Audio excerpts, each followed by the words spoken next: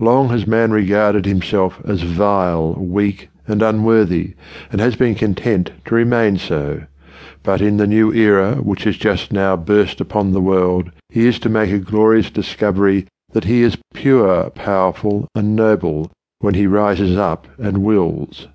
The rising up is not against any outward enemy, not against neighbour, nor governments, nor laws, nor spirits, nor principalities, but against the ignorance, folly, and misery which beset him in the dominion of his own mind. For it is only by ignorance and folly that man is slavish. By knowledge and wisdom his kingdom is restored. Let them who will preach man's weakness and helplessness, but I will teach his strength and power. I write for men, not for babes, for those who are eager to learn and earnest to achieve, for those who will put away, for the world's good, a petty personal indulgence, a selfish desire, a mean thought, and live on as though it were not, without craving and regret. The truth is not for the frivolous and the thoughtless. The life triumphant is not for triflers and loiterers. Man is a master. If he were not, he could not act contrary to law. Thus his so-called weakness is an indication of strength. His sin is an inversion of his capacity for holiness. For what is his weakness and sin but misdirected energy, misapplied power?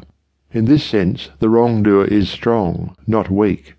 But he is ignorant and exerts his strength in wrong directions, instead of right, against the law of things, instead of with it. Suffering is the recoil of misdirected strength. The bad man becomes good by reversing his conduct. If you are weeping over your sins, cease to commit those sins and establish yourself in their opposing virtues. It is thus that weakness is converted into strength, helplessness into power, and suffering into bliss. By turning his energies from the old channels of vice and directing them into the new channels of virtue, the sinner becomes a saint. While the universal energy may be unlimited, in particular forms its sum is strictly limited. A man is possessed of a given amount of energy, and he can use it or misuse it, can conserve and concentrate it, or dissipate and disperse it. Power is concentrated energy. Wisdom is that energy adapted to beneficent ends. He is the man of influence and power who directs all his energies towards one great purpose, and patiently works and waits for its fulfillment, sacrificing his desires in other and more pleasant directions. He is the man of folly and weakness who, thinking chiefly of pleasure, gratifies the desire of the hour, or follows the whim and impulse of the moment, and so drifts thoughtlessly into peevishness and poverty of mind. The energy used in one direction is not available for use in other directions. This is a universal law both in mind and matter. Emerson calls it the law of compensation. Gain in a given direction necessitates loss in its opposite direction. The force placed in one scale is deducted from the other scale. Nature is always endeavouring to strike a balance. The energy which is dissipated in idleness is not given to work. The pleasure-seeker cannot also be a truth-seeker. The force wasted in a fit of bad temper is drawn from the man's store of virtue, particularly the virtue of patience.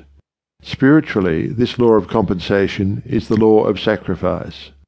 Selfish pleasure must be sacrificed if purity is to be gained. Hatred must be yielded up if love is to be acquired. Vice must be renounced if virtue is to be embraced. Earnest men soon discover that if they are to accomplish anything that is successful, strong, and enduring, in worldly, intellectual, or spiritual channels, they must curb their desires, and sacrifice much that seems sweet, yea, even much that seems important. Hobbies, bodily and mental indulgences, enticing companionships, alluring pleasures, and all work that does not tend to some central purpose in his life, must be sacrificed by the man of strong resolve.